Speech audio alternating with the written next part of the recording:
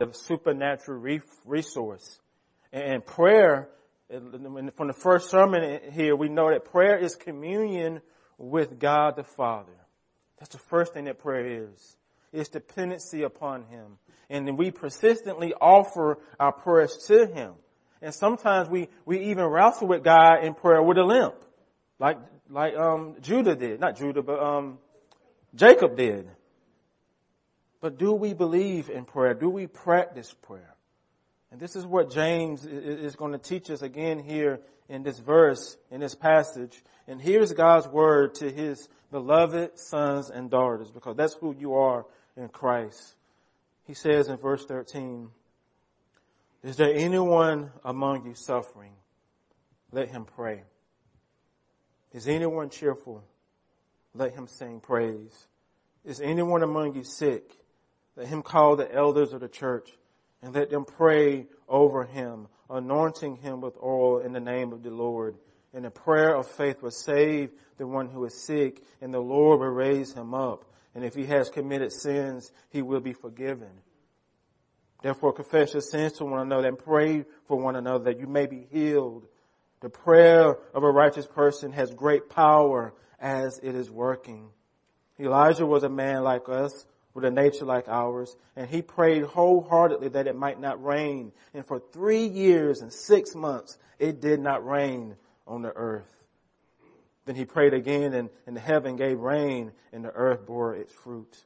My brothers and sisters, if anyone among you wanders from the truth, someone brings him back. Let him know that whoever brings back a sinner from his wanderings will save his soul from death and will cover a multitude of sins. This is God's holy, inerrant word. Please pray with and for me.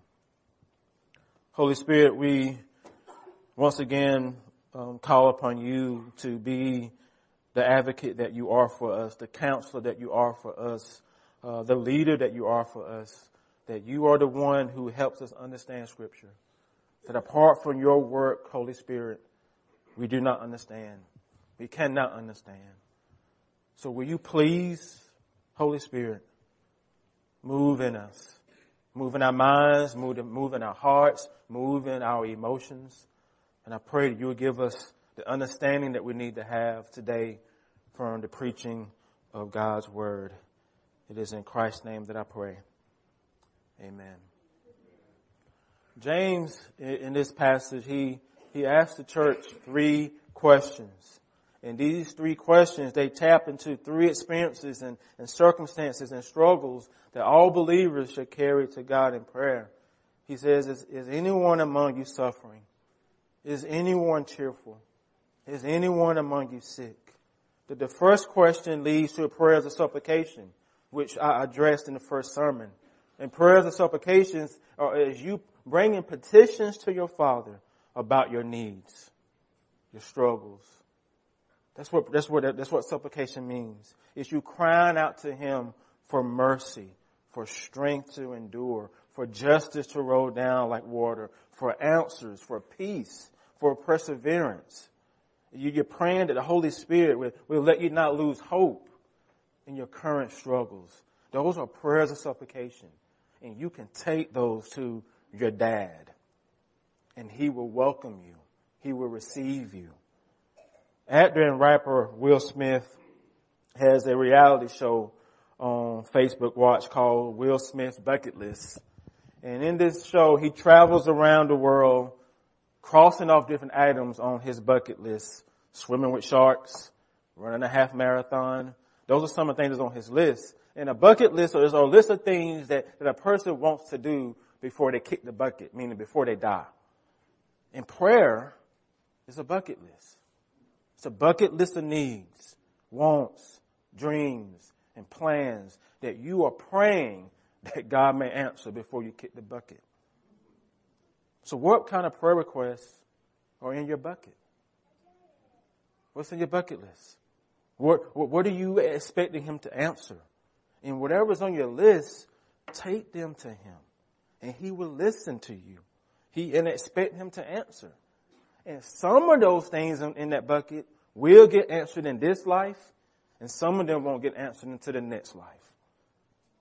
That's an amen statement. Where's my sign? Paul says in Philippians 4, do not be anxious about anything, but in everything, by prayer and supplication with thanksgiving, let your requests be made known to God. And the peace of God, saints, the peace of God, which surpasses all understanding, will guard your hearts and your minds in Christ Jesus. But do we believe that? But do we believe that? Let me ask you a few questions. Do you only pray when you need something from God? Do you only bend your knees when you're stuck in a rock and a hard place? Do you only pray to Him in times of trouble? Do you only pray Hail Mary prayers? If so, then our understanding of prayer is really incomplete. There's another half of prayer. And David Peter says, turning to God in need is half of the truth. Turning to Him in praise, either in the church or alone, when one is cheerful, is the other half. You see, we as believers, we don't just bring to Him our bucket list of needs and wants and plans and dreams and desires. We don't just turn to Him when life is bad and when life is hard. We don't just turn to Him when we're suffering, when we're disappointed, or when we're grieving. We also turn to Him when life is good. When life is well for you. When you're on the mountaintop. When you are experiencing the goodness of the Lord.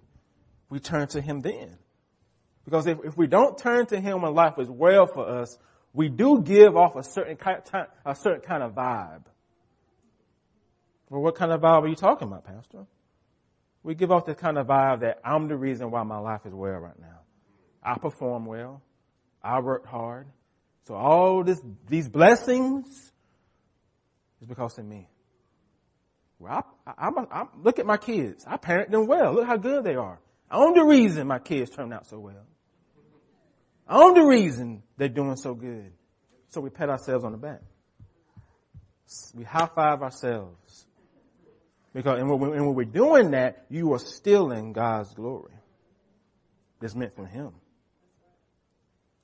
Because we want the credit, we want the recognition, we want the glory. And this is delusional, because if we think the only reason why we're successful is because of our hard work, then we are missing a big part of who God is in our life. This leads us to James' second question. Is anyone cheerful? Let him sing praise. And you don't sing praise to yourself as Christians. We're not singing praise for ourselves. We're not singing praises to your pastor. You're singing praises to your God and King, who is sovereign over your existence. The Christian life is a roller coaster. It is. Kids, young people, your life would be a roller coaster. Okay? Please know that. I don't care if you go to the best college in the world, get the best job you're going to get. It will be ups and downs in your life. And you got to embrace that. You got to embrace that. There will be mountaintop experiences and valleys. You will suffer in this life, and you will be cheerful in this life. There will be happy moments in this life, and there will be sad moments in this life. There will be joy. There will be pain. There will be sickness. There will be health. And you will also experience the goodness of the Lord in your life. We all will experience that. And when we do, we take it to God. We praise Him for it. We praise Him for that. Do you praise God for the things He's done in your life? Do you thank Him for the things He's done and provided for you in your life? What are prayers and songs of praise? Praises to God is like a two-sided coin. On one side, there's adoration, and on the other side, there's thanksgiving. Adoration is you praising God for who He is, and thanksgiving is you praising God for what He has done. That's what it means to praise Him. So who is God? He is Creator. He is Father. He is Sustainer. He is Judge. He is holy. He is just. He is loving. That's who He is. And you can praise Him for that. Because He doesn't change. Amen, saints? Amen. And what has He done? He has been good to you. He has redeemed you. He reconciles. He heals. He provides. He can restore broken relationships. He can heal you. All those things that God can do in us. And He is doing. Despite what you see in the world, God is still working. Despite what you may experience in this world, He is still working. And another thing that He does is that He doesn't shame you when you fall short. He doesn't shame you. Doesn't guilt you when you mess up. He's not looking down from glory and said, man, I wish I wouldn't have saved Alex. Look at him. Can't do nothing right. No, that's not what He does. Because as Tim said, there's no condemnation for those who are in Christ Jesus. Now there's conviction, but no condemnation. That's what He does. He gives you freedom to live as sons and daughters. He gives you freedom to live in grace. He gives you freedom to walk in the blessings that He's giving you. He's giving you freedom to actually enjoy life. To enjoy life. He's giving you freedom to do that. 2 Thessalonians 5:15-18 says, rejoice always. Pray without ceasing. Give thanks in all circumstances, for this is the will of God in Christ for you. Give thanks in all circumstances. Hebrews 13:15 says, through Him then let us continually offer up sacrifices of praise. That is the fruit of the lips that give thanks to His name. That's what He's calling us to do. Give praises to Him. Psalm 34 says, I will bless the Lord at all times, and I shall sing His praises continually. All of us should stand up right now and do a Village Church happy dance. Because God has been good to us. Yes, like that. We should be grateful, both individually and corporately. Praise Him for who He is. Praise Him for what He has done. And we offer this in prayers of adoration and prayers of thanksgiving. Psalm 22 says, God inhabits the praises of His people. He inhabits the praises of His people. If you have saving faith in Him, then you're His people. And if you don't have saving faith in Him, then you need to make a decision for Jesus today. Listen, I don't care what type of sermon I'm preaching, I'm always going to share the gospel. Okay? In this church. The gospel will get shared every Sunday. It will get shared. And there's only one doorway into God's favor, and that is through His Son. That is through Jesus. His death, His resurrection is what makes that possible. And through Jesus Christ, you can have saving faith, your sins can be forgiven, and you can stand before God guiltless and shameless. It's only through Jesus. So if you don't know Him, then you need to come to Him. Don't put it off. Don't wait till you get your life in order. You come to Him because your life will never be in order. Confess your sins now. Acknowledge Him as Lord and Savior now. Submit and surrender to Him as Savior now. And through Christ, you will be part of God's people. And your praise would join their praise, and God would inhabit them all. So if you're cheerful, sing praises to Him, saints. Sing praises to Him. Who has ever participated in an intervention? No one wants to acknowledge that, right? Have you been on the receiving end of an intervention? Who's braver now? According to the Mayo Clinic, an intervention is a gathering of close friends and family and colleagues who meet to persuade a person to seek help or treatment for some problem. That's what an intervention is. And if you think about it, prayer is an intervention. An interventional prayer is known as intercession. It's interceding on behalf of other people before God. Do you have intercessors who pray for you?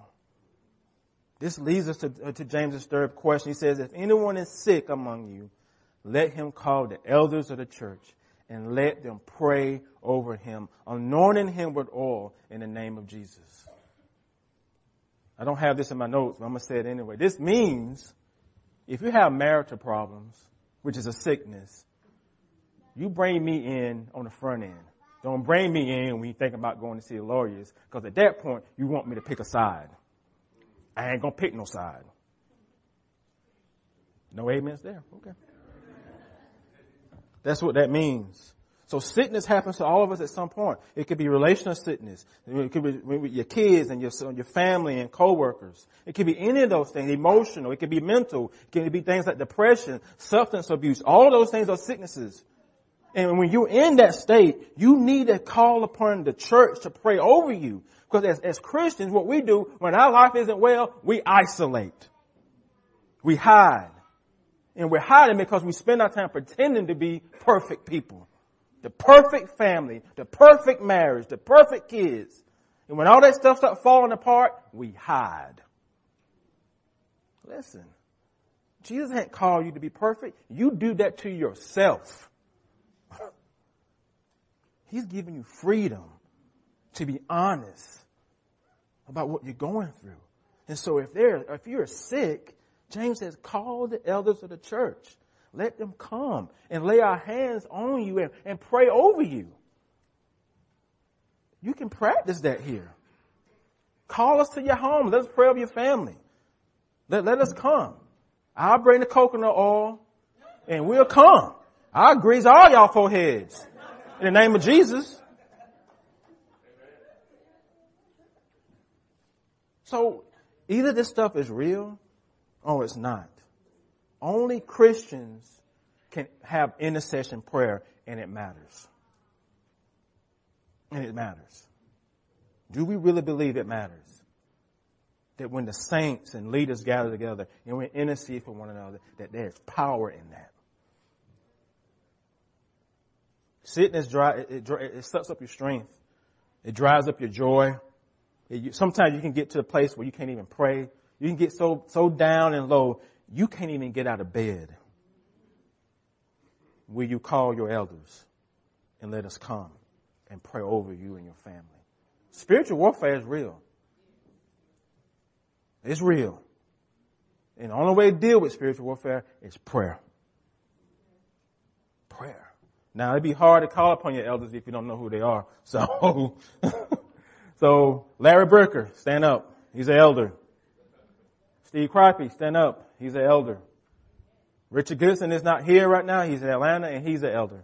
And I'm an elder. These are your elders. And you can call upon us. Please call us. I'm pleading with you. Because I would love to come intercede with you on your behalf. Personally, do you intercede for other people? Do you intervene on their behalf? I know one of the things we often say is that that's none of my business. If we were in community with each other, it is our business. It is our business. And we got to see each other as family and intervene and ask each other hard questions, stand in the gap for one another, hold the rope for one another. Will you enter the war room of prayer on behalf of others? James says that in the prayer of faith of those praying will save the one who is sick, and the Lord will raise him up, and if he has committed sin, he will be forgiven. And in verse 19, my brothers, if anyone wanders from the truth, someone should bring him back. That's what it means to stand in the gap for one another. God works through intercessory prayer. But do we believe it? Do you believe it? Do you believe it? Our God is still in the business of healing. I ain't talking about the Benny Hinn type healing. I'm talking about he still heals. It can be physical, it can be emotional, it can be spiritual. And sometimes the healing may be you need to go to counseling and get on antidepressants. I had to do that a few years ago. And my wife can testify. Alice is better to live around now. So.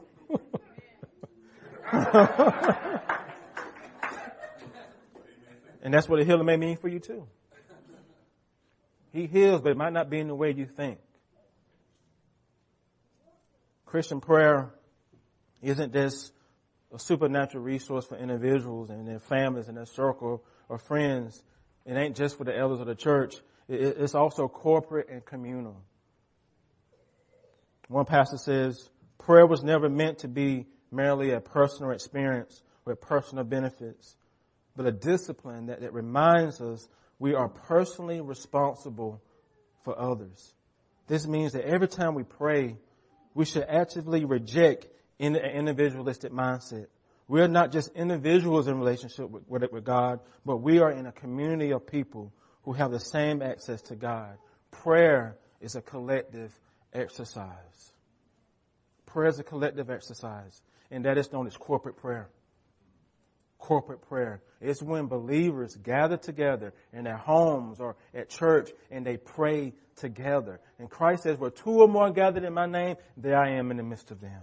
You ain't got to have the whole church. It can be two of you together praying. Praying in corporate prayer.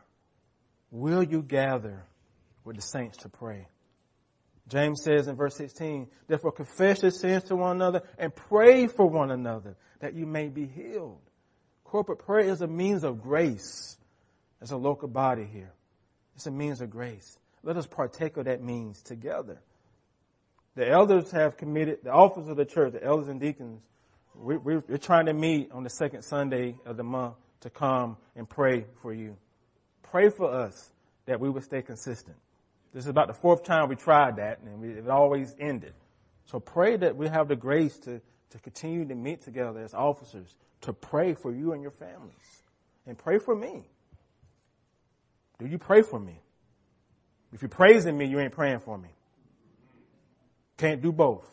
I need your prayers, not your praise. Pray for me and my family. Prayer is a resource that we can do together, and none of our praises are ever wasted. Never wasted. They're never pointless. They are powerful, and they are working. Verse 16b says, the prayer of a righteous person has great power as it is working. The righteous person is a reference to a believer. It's a person who has saving faith, a person who is righteous in Christ. And our prayers are powerful prayers. And our prayers work. But do we believe it? The phrase, as it is working, it deals with the effectiveness of prayer.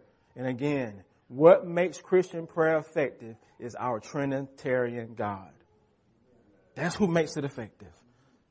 So don't look at how well you're praying. Just know it matters who you're praying to. Because some of us like a program. That's what we got to have a program.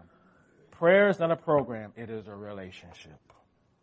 When it becomes a program, that becomes work. When it becomes work, you don't like doing it. But it is a relationship, people. That's what it is.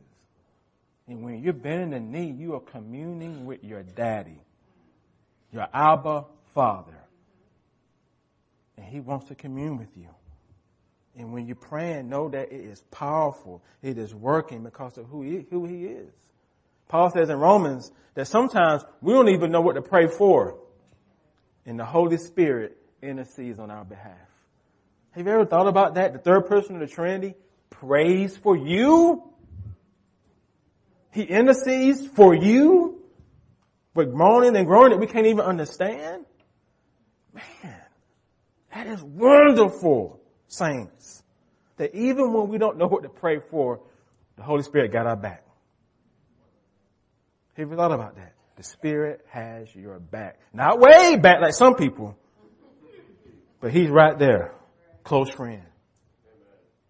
Close friend. Making intercession before you. Helping you in your prayer life.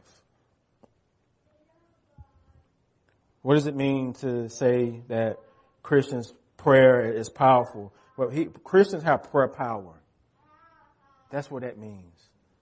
That you have prayer power because of who you are.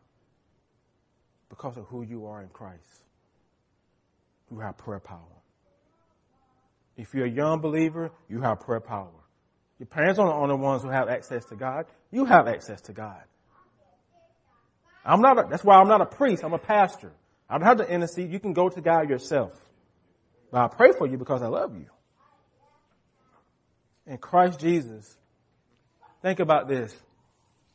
Jesus prayed. Have you ever thought about that? He's God in the flesh, But he prays. He says, Father, I thank you that you have heard me. I know that you always hear me. Even Christ prays, giving us a model that if the Son of God can pray and has to pray, then so what about us? What about us? James gives us an example from Elijah, who we all see as a hero of the faith. And yet James says he is just a man with a nature like ours. He's no superhero. He's just a regular dude who prayed to a God who is always able. Do you think Elijah was the one who made the rain stop? You think he made the rain stop just because his title as prophet? You think that's the reason why God answered that prayer? No. Stop making people more than they are. We are just regular people, praising and worshiping the same God. Who are your hero in the faith here? You think Tim Keller is closer to God than you are? Think Beth Moore is closer to God than you are? No. Y'all are the same. God has no favorites. We all are his favorites. There should be a lot more amen, saints. Should be a lot more. One commentator says Elijah was just an ordinary man like anyone else. He had to cope with fear, periods of depression, and physical limitations, just like us. He had prayer power because he knew Yahweh Elohim was listening to his prayers. He knew that when he prayed, he was in God's presence. He knew and he believed that. Do you know and believe that? That when you pray, it makes a difference. And when you pray, it is communion. This changes your whole walk. Because we like when I became a Christian, I was taught how to work. I became a Christian, then I was taught how to work.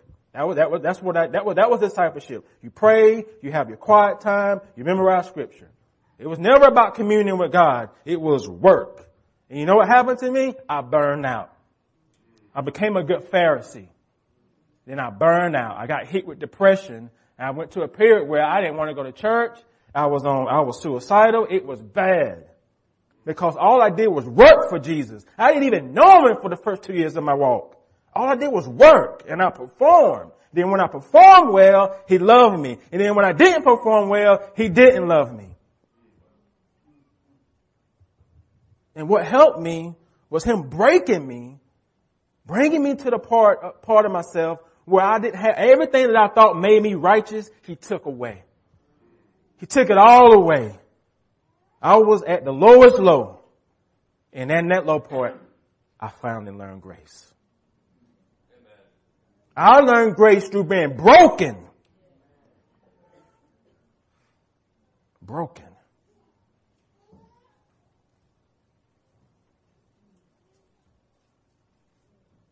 I saw him as Father there in that dark place, in that valley.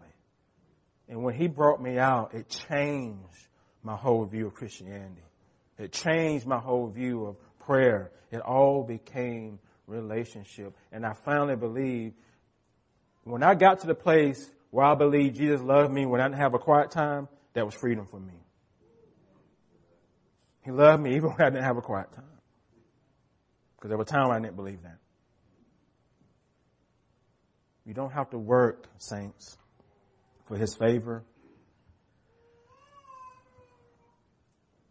And prayer is wonderful.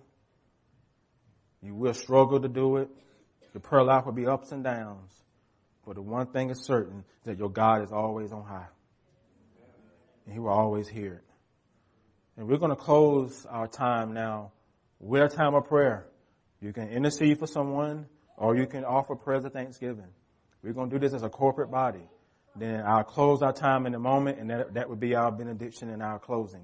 So I want to give you the opportunity now to put into practice the things that I just preached about.